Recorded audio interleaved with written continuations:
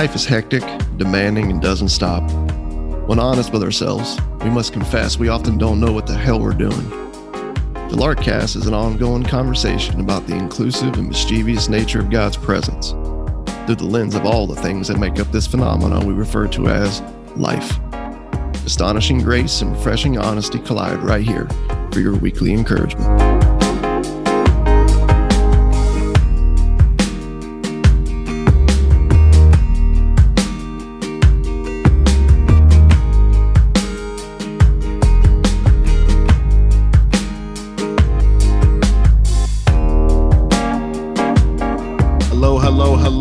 Welcome to everybody tuning in. You are now rocking with the Larkcast. And if you were a subscriber and a follower of the Slowdown podcast, you might be wondering what the heck is going on right now.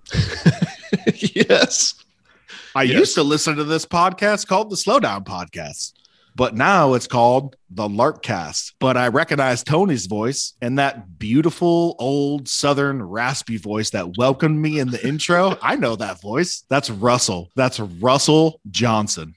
What's up, Russ? Not much, man. Not much. It's good to be back, dude. It's good to be back on here, man, and getting some conversation started. Talking a little bit about just, man, what is the Larkcast? And, hey, really quick, what the heck is Lark even? Yes. Right? And, just sort of kick this thing off with style. So I say we do this, man. For anybody who's chiming in for the very first time, let's just give a little quick introduction to who we are before we dive into those questions. So I'm going to go ahead and begin and say, it's my friend Tony on the podcast. He's that other voice that sounds different than mine. He likes to wear beanies, wears glasses like a serial killer from the 80s. But he's a big, jolly dude with a beautiful beard, some pretty amazing tattoos, great taste in bourbon and cigars, wonderful family, a beautiful wife named Pam, 4 fantastic kids, a Bears fan through and through. If you think of Tony, think of 90s hip hop, think of Red Wing boots, think of a dude dialed in on every square inch of his style wherever he goes at any time. This guy makes sure he looks good before he brings the garbage out on Monday mornings. If you're meeting him for breakfast, you can rest assured he's going to look like he woke up 3 hours before you and got everything dialed in. But on a fun note, he's always the life of the party, and he always welcomes people with a big giant smile and a big bear hug like it's just going to happen. He's a good leader. He's a good thinker. He's a great designer. This is my friend, Tony Sorci. Dude, I am about to cry. That was so awesome. And the fact that I have to follow that up to introduce you is frankly just bullshit.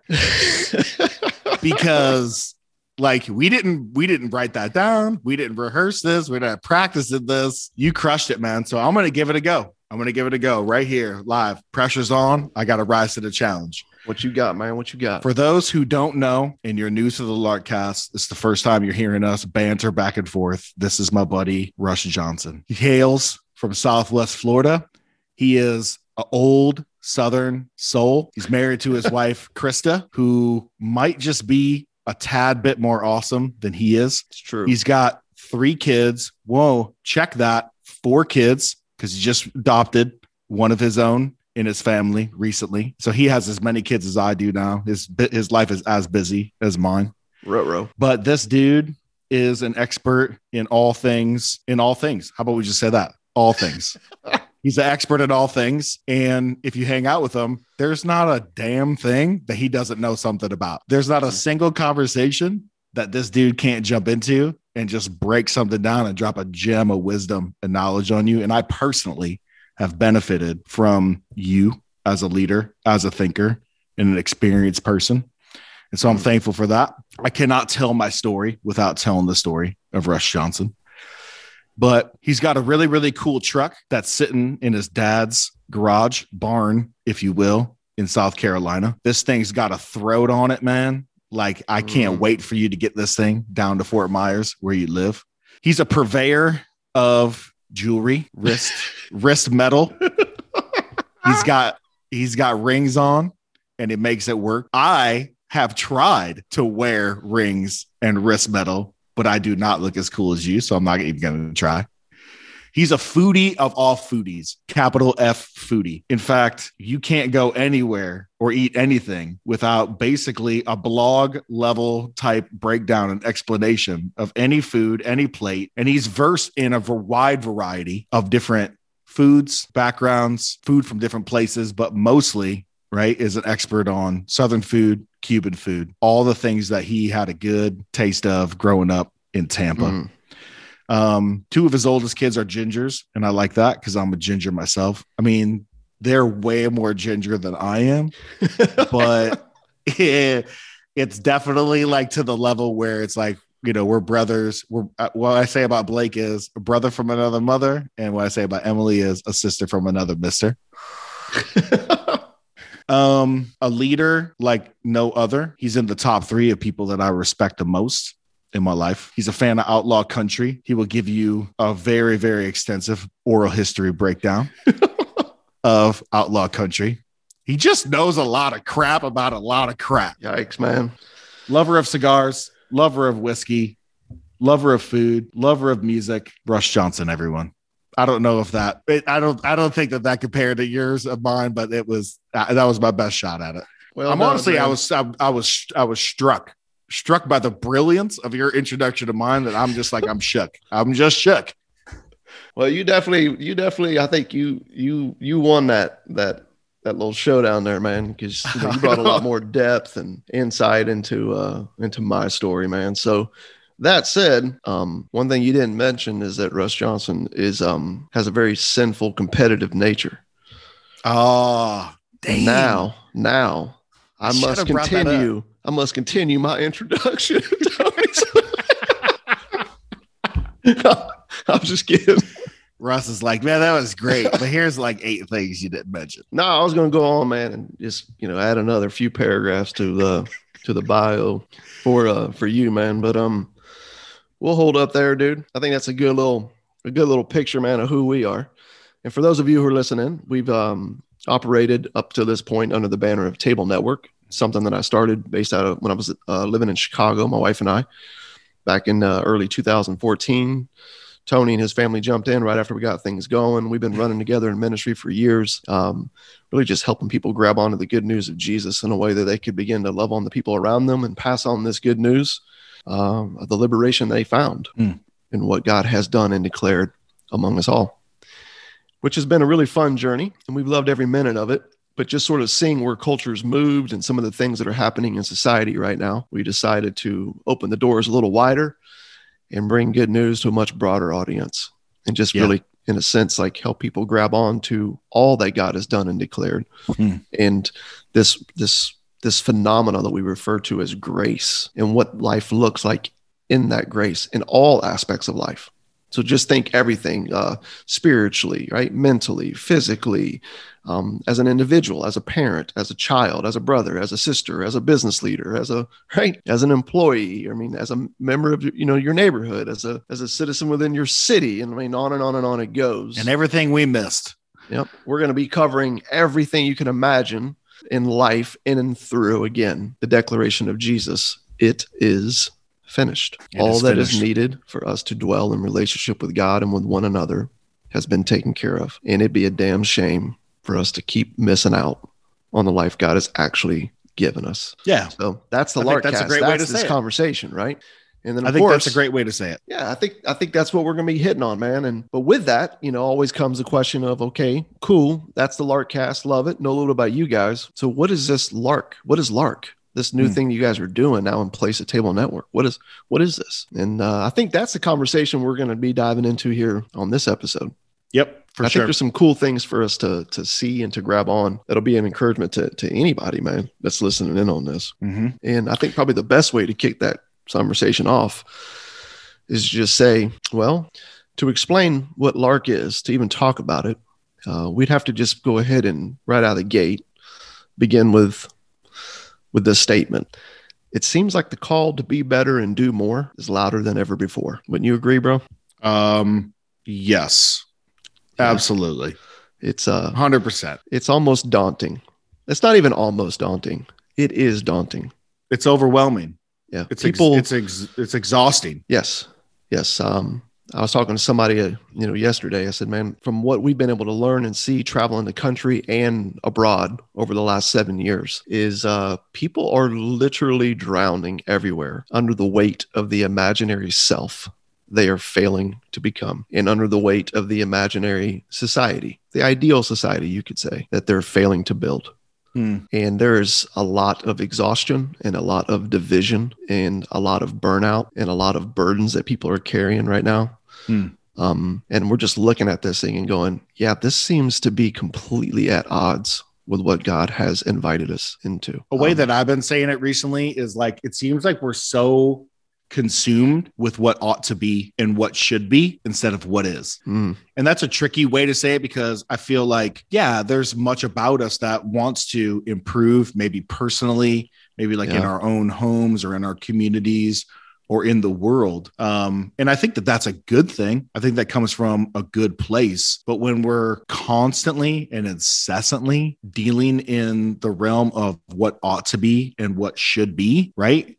We can never really be honest about what actually is, or even enjoy what is.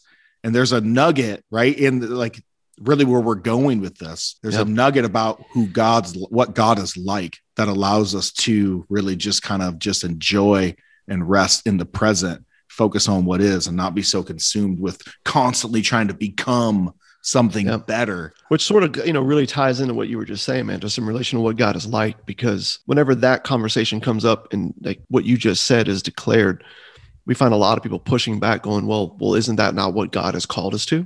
I mean, did he not like say like, do this and don't do this? And, it's almost like there's this belief that, if we can all become the best version of ourselves, will we not then have the ideal society?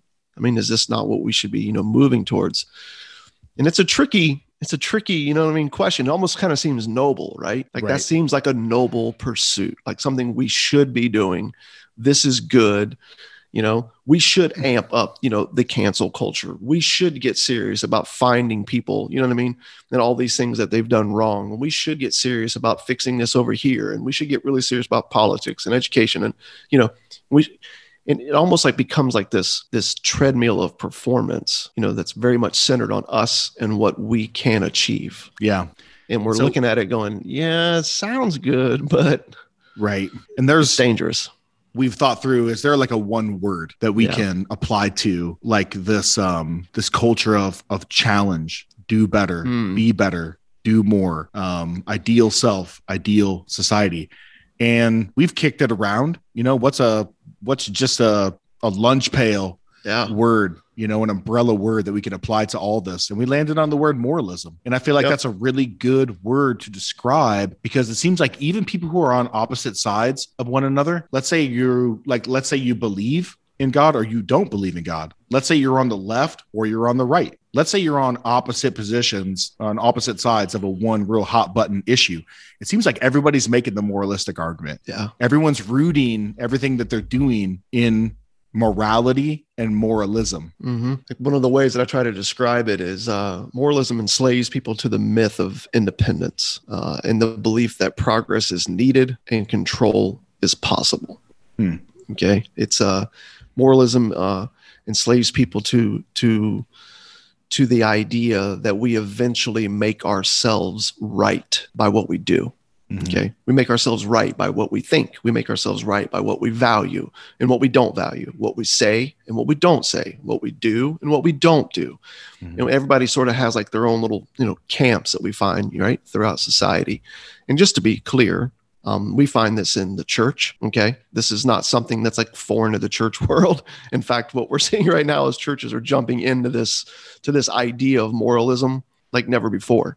Right. So much so that when you're looking at companies that are pushing their positions, or social movements that are pushing their positions, or social media platforms that are doing this, or even governments that are doing this, we're finding where the church is doing the same thing.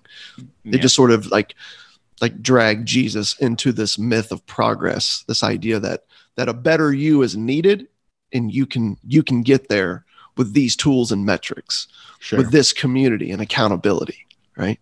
And again, it sounds noble, it looks good, man, but it's actually robbing us of the very life God himself, the maker of all people, has given us. Mm-hmm. And so I think just in seeing that, we were like, you know what? We need a platform, man, that goes beyond the surface debates. We need a platform that goes beyond all the semantics and the ins and outs and all the arguments, something that invites people to come dive into the very root of life, dive into the very core, okay? What's at the heart of what's going on in us and around us. Because, I mean, the only way to see what God is like sometimes is to expose what's robbing our sight. And that's moralism, man. Yeah. It's what looks like, you know, what's being said is moving us toward, you know, the utopia we desire is actually enslaving us to the very opposite. Yeah. And I think the truth ultimately wins out in life. As much as we would like to grab onto systems, ideas, behaviors, beliefs that are very appealing to people who want to become the best version of themselves or want to be a part or take part in the best the world can possibly be. Every person I know who's really, truly, honestly pursued that with heart, mind, soul, dollars, time, usually ends up just very exhausted. Yeah. Very exhausted, very worn out from making sure they think, say, do all the right things in order to belong and making sure everybody else is doing, thinking, saying, right, all the right things in order to belong. And we're saying, I don't think an honest look at the scriptures or an honest look at God in the face of Jesus and in the life of Jesus and in the what Jesus did and accomplished on life would cause us to believe that bitter moralistic pursuit is really the life God has given us. Yeah. Yeah, man, it's almost like we're doing everything we can to achieve virtue. And you have God saying, actually, the life you long for, the joy, the peace, the rest, the wonder, okay? The purpose, the meaning, all these things that you long for, they're actually found at the end of your virtuous rope, which, when you see that, you're like, whoa, okay. Now I'm starting to understand a little bit why the religious right and the cultural right, and they're ready for this, and the religious left and the cultural left, both, okay, eventually hated Jesus. Mm-hmm. You know what I mean? They didn't agree on much, bro. No, they found themselves at odds at every turn. And there's one thing they did agree on. This cat got to go. Yes. Yeah. Because he's exposing, right, this myth of individualism, what the Bible, right, refers to as sin. Okay. Like sin, by definition, this word that gets tossed around, like probably the best way to define it, according to the scriptures, is self-reliance. That's probably the best way to define it. Like sin is just, it's the spirit of self-reliance. Confident independence. Yeah. So we see that like early on in the scriptures, right out of the gate, when God makes us, he could have made, right, robots. He could have made us in a way that forced us to do and think and say all that, that he desires. But according to what I'm seeing, it's like he instead chose to create humanity out of a desire for a relationship, for community. Okay. Like I started thinking about it. I was talking to my daughter the other day. She's 19. She's a freshman in college. And we were talking about this the other day. And I said, honey, think about it like this. Your mom and I chose to have children on purpose. Like we wanted children. We wanted a family. We wanted people in our very immediate family to love on and to grow with and to learn with and to share life with. She's like, yeah. And I said, we didn't want robots. We could have went and bought them. We didn't want some programmed version, you know what I mean? Of some, you know what I mean? Like artificial intelligence, you know what I mean? Sure. Person walking around so that everything would all be all hunky-dory and smooth in our home. Instead, we wanted someone to love, and we wanted to experience the love that also came from them. And I said, it looks like that's kind of how, like that's God's desire in the making of us. But this sin, right? This self-reliance, it's going to come with the free will to choose. Can't be a relationship or love, right? Apart from that, just to be clear. So God, knowing this, right, allows this. And he creates us. And with that spirit of self-reliance comes this just the reality that we all buy this myth of individualism. Okay. And we buy this myth of progress is needed and control is possible, right? And this life is it, man. YOLO, right? And it's all about you and achieving all about you and everything you can make, you know what I'm saying? Everything you can create, everything you can be and do in the here and now. But I'm like, but according to the scriptures, like YOLO is actually not true. The phrase would actually be YODO. In other words, like you don't just live once, you actually live forever. The truth is you only die once. And I think seeing that, man, allows us to sort of pull back and go, oh, there's this much broader story out there that God's invited us into. But this spirit of self-reliance, man, it seems to grab onto what we call the most deceptive drug in the world, the most deceptive, the most addictive, and the most destructive drug in the world, moralism. Yeah. And we opt for it, man, in our camps. And, just to be clear, it's like and then out of it, you're watching everyone and their mother, including ourselves, because we struggle with this, just to be clear. You start to see like, oh, so that's why we fear and strive. That's why we posture and hide. That's why we create labels and form tribes.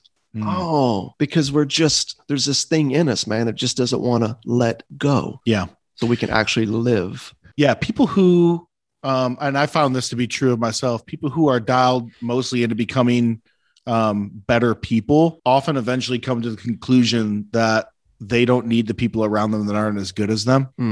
And they start to, right? They really start to like move on from those people, thinking that they need to find people like on their level. They lack empathy. They lack grace. They lack love. They lack forgiveness, because I think the things that really are at the heart of the kind of things that we really want to be true about ourselves, it's not found in our crushing it. It's found in our being crushed. And you alluded earlier to this idea of death. And of course you were talking about death in a very literal sense.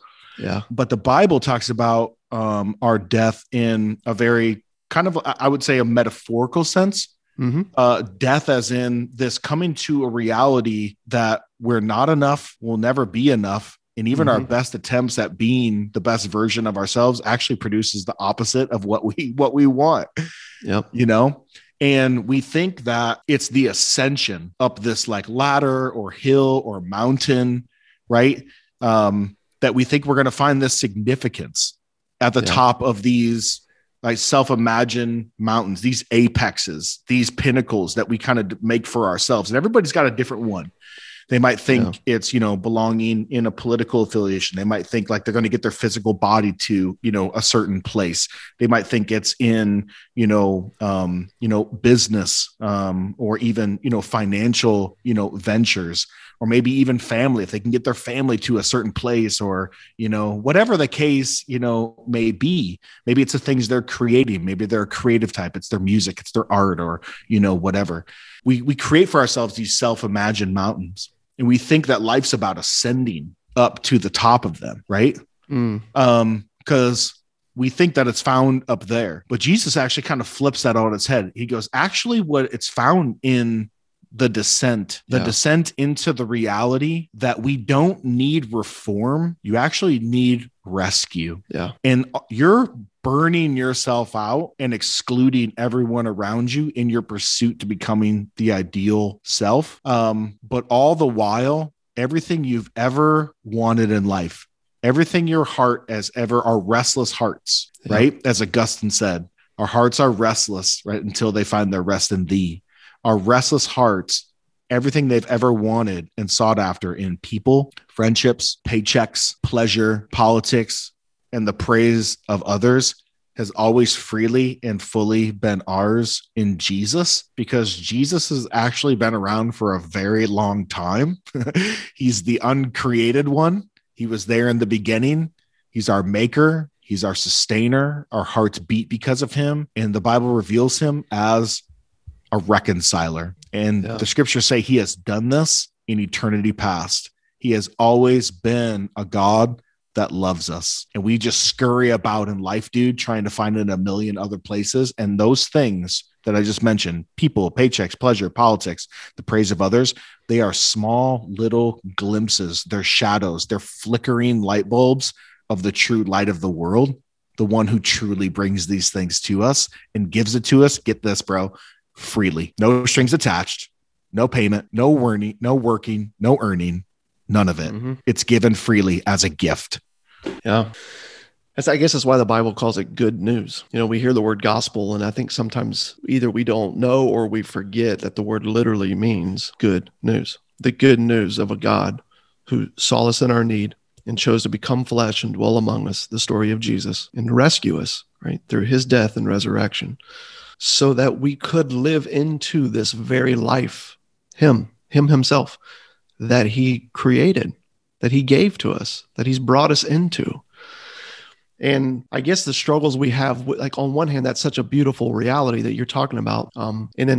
But at the same time, like for so many people, it's almost like a matrix, And what happens is we sort of turn like what we think life is and the pursuit of it and how it's achieved. And we take that and turn that into a reality and start seeing, the actual reality of the life that we have in Jesus as a matrix. They almost like they kind of flip-flop back and forth, depending on who you're talking with. But regardless of where anyone lands on it, man, what I'm finding is, the spirit of the Pharisee, the religious right, that we see in the scriptures, and the spirit of the Sadducee, the religious left that we see in the scriptures.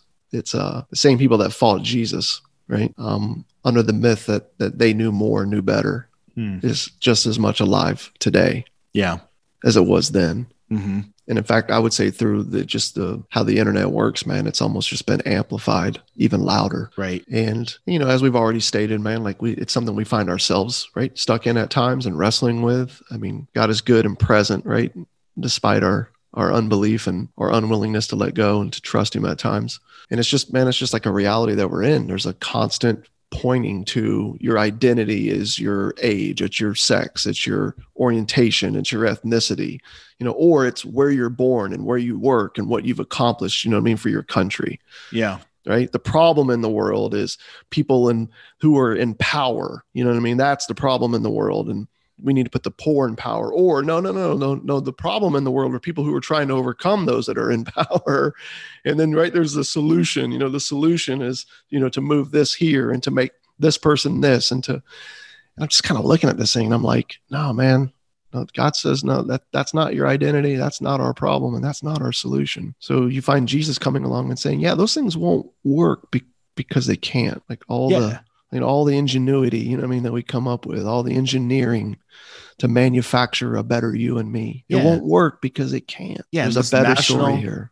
Yeah. And this national dialogue, all these questions and, these ideologies that are pitted against, each other's and all these talking points, they're keeping us from asking the one question, right? The most important question. What would you do if you knew you were already held by a love that just will not let you go, that just will not quit on you? Yeah, there's what if you did not have to become anything in order to belong? Yeah. See, everything is built on earning, merit, but inclusion into the God who made all things and what he's doing in the world is the opposite of that. The touch point is grace. The thing that made it possible is the finished work of Jesus, the life of Jesus, the death of Jesus on the cross, and the resurrection of Jesus.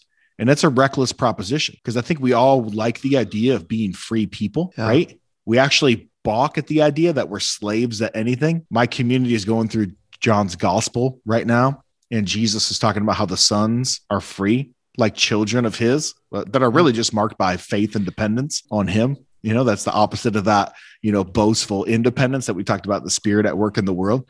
He goes, yeah, actually the sons of God, they're free. And if the son sets you free, you're free indeed.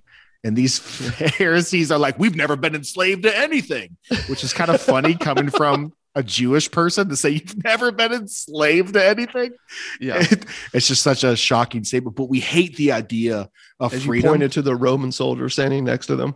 Yeah. We hate the idea that we might not be free and we might need to be rescued and that we can't make our way out on our own. Yeah. Yeah, man.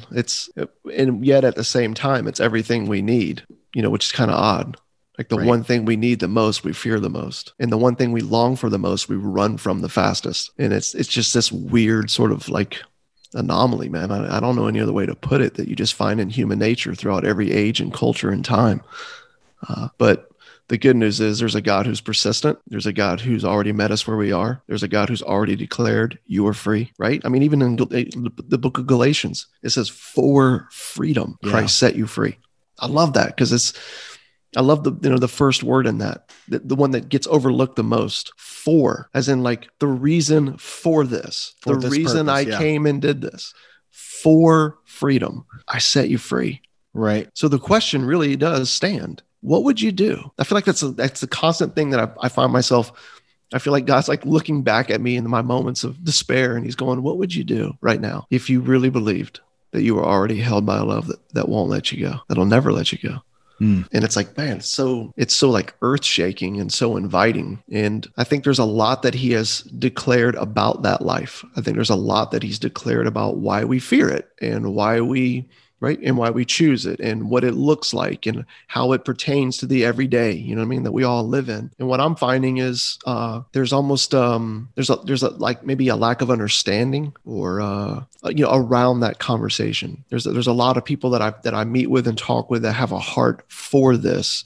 And they hear about this God and they're like, man, that's way different than the God that I heard about in the Bible. And of course, then they look back at you and they're like, why do you say these things? Why do you think God's like this? And I'm like, dude, it's right here. It's written right here. And they're like, I never knew that. I've never seen that. I've never heard that. And I was like, so then maybe that's what this platform needs to be. Maybe Lark is pulling back and going, dude, let's create a platform, a teaching platform, a good news platform, articles, podcast, books that we can write, talks that we can do, events that we can host, videos that we can create, live chats that we can produce to help people see what God is truly like so they can rest in what Jesus has really done.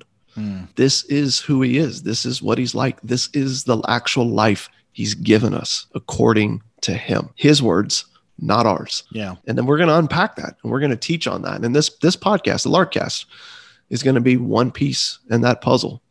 And so whoever you are, wherever you are, whatever your background is, whether you have been burnt by this thing that's called church or burned out on this thing that's called church, or you're bothered by this thing that's called church, or you're a part of it and you're burdened for neighbors who have been burnt by this thing that could be very beautiful. Or you're burdened by the people that you rub shoulders with day in and day out, in the church that are just, they think God is someone to appease and, yes, make him love them by what they do. Yeah. Yeah, man, we want this to be a place where you can experience, okay? We want Lark and all that we do to be something that offers you an opportunity to experience what God is truly like. Yeah. It's we talked about it, and one of the things that I thought about that you and I are pretty familiar with, and we've talked with other people about over the years, is that story of Dario Chechny from Chef's Table on Netflix. As I started thinking about Lark, that was the thing that hit me the most, was the lesson that I learned watching that documentary on him. I call it the law of experience. And I had learned it long ago in the world of ministry, but it became really clear to me, I think, watching that. You got this Italian butcher in a small town who is in the family trade, who didn't want to be a butcher, right? But opted, to become a veterinarian. But in the sudden loss of his father's life, had to move back home to take care of his family. And the family business of being a butcher was what would provide the means. Right. And so he wrestles, right, and tells the story of how he got into it. And one of his biggest things was to value the whole cow, to look at this creature that God's made and to value, right, this whole cow. And he goes, the problem, man, is I live in this place where all anyone wants is steak. That's all they want. Steak. I mean, That's I don't blame cow them exists to make that. steak. But yeah. Yeah. Chuck the rest. And he's like, no, the hooves and, the brains and, all these things that he starts to talk about. And they're like, what? Get out of here. And he tries to sell it and sell it and sell it and sell it. And no one's interested. And then he has this novel idea. I'm going to set a really long table right here where we live. I'm going to cook up all of these wonderful, wonderful ingredients from this cow. And I'm going to invite people to come experience it. Because I believe that if they experience it, they'll find what a joy it really brings. Yeah, they'll jump in. They'll consume it. Yeah. And all of a sudden he went from like no one in his town buying any of these things to everyone in his town and even beyond. People all over the world have flown into this place, right? Buying up all these parts of the cow that were normally just discarded as waste. And I think there's such a beautiful lesson in that, like just the power of what God has done and declared and seeing him through that lens. And therefore seeing all of life through that lens. To experience that is utterly life-changing. So, and that's Lark, and that's the Larkcast. Yeah. Having something, right? So beautiful, right? Like we know God is like this by staring at the face of Jesus, by seeing how Jesus described God through the lens of the parables, by looking at the cross, by looking at the resurrection. And we have this beautiful news. And if you're the kind of person that's just coming around this and you're like, man, I want to learn more. Or if you're the kind of person that like, you're just convinced God is truly like this and you just want to get this thing out to the world. Yeah. I think the Largcast is us just saying, man, let's set the table. Let's whip it up. Let's put it down. Let's let you interact with it, taste it, see it, all that. And it really is a lark. Like, how else would you describe the reality that single-handedly God rescued the entire cosmos and made everything right? Yeah. Yeah. Like right there, dude, that's a part of the definition of lark, is it not? I mean, the word literally means something done reckless, something done for fun. Like you just said, like bringing a world back into the dance it was created for. Yeah. It means something mischievous. Yep. Right. Like this mystery of the kingdom that's bubbling right under the surface of all of our noses. Yep. Right. Just inviting us to just open up and see, who he is and what life really is in him. Yeah. There's a reason why we get these secondary definitions of a lark, as people watch larks, the bird fly high up in the sky and singing and being free. It speaks to that like unrestraint, that uninhibited freedom. And in Christ, we see a God that loves without restraint. There is no restraint. His grace knows no bounds, and he will not stop at anything in order to love us and welcome us and include us. And he's done so already in his son. That's why it's news. It's not advice of something that's yet to come, that's yet to be done. It's news of something that already happened. That's what news is. Yeah. It's not a to-do list. It's not a checklist. It's not a condition to meet. It's not boxes to check. It is a declaration of who he is and what he's already done. So I think that's why our tagline for this Larkcast is 200 proof grace, drunk straight, no chaser. No chaser. Right? Just come and experience the reckless grace of God throughout all of this thing that we refer to, all this phenomenon we refer to as life. And we're going to kick off our next podcast, right? Diving into that. So if you're, can't just wait, go ahead man. and invite you, man. Like tune back in next week because podcast 2, we're going to be kicking off basically a journey into what Jesus has said about what God is like through these stories that we call parables. And man, let me just tell you now, dude, I don't think I've ever been more excited to teach something in 20 years of ministry. Because like these stories that Jesus tells, when you take them in the face of what he's saying versus what we want him to be saying, on one hand, it's crushing. But on the other hand, dude, it is the most liberating thing you'll ever experience on this side of the veil. Yeah, man. I'm excited too. Can't wait. Till next time, cheers. Cheers.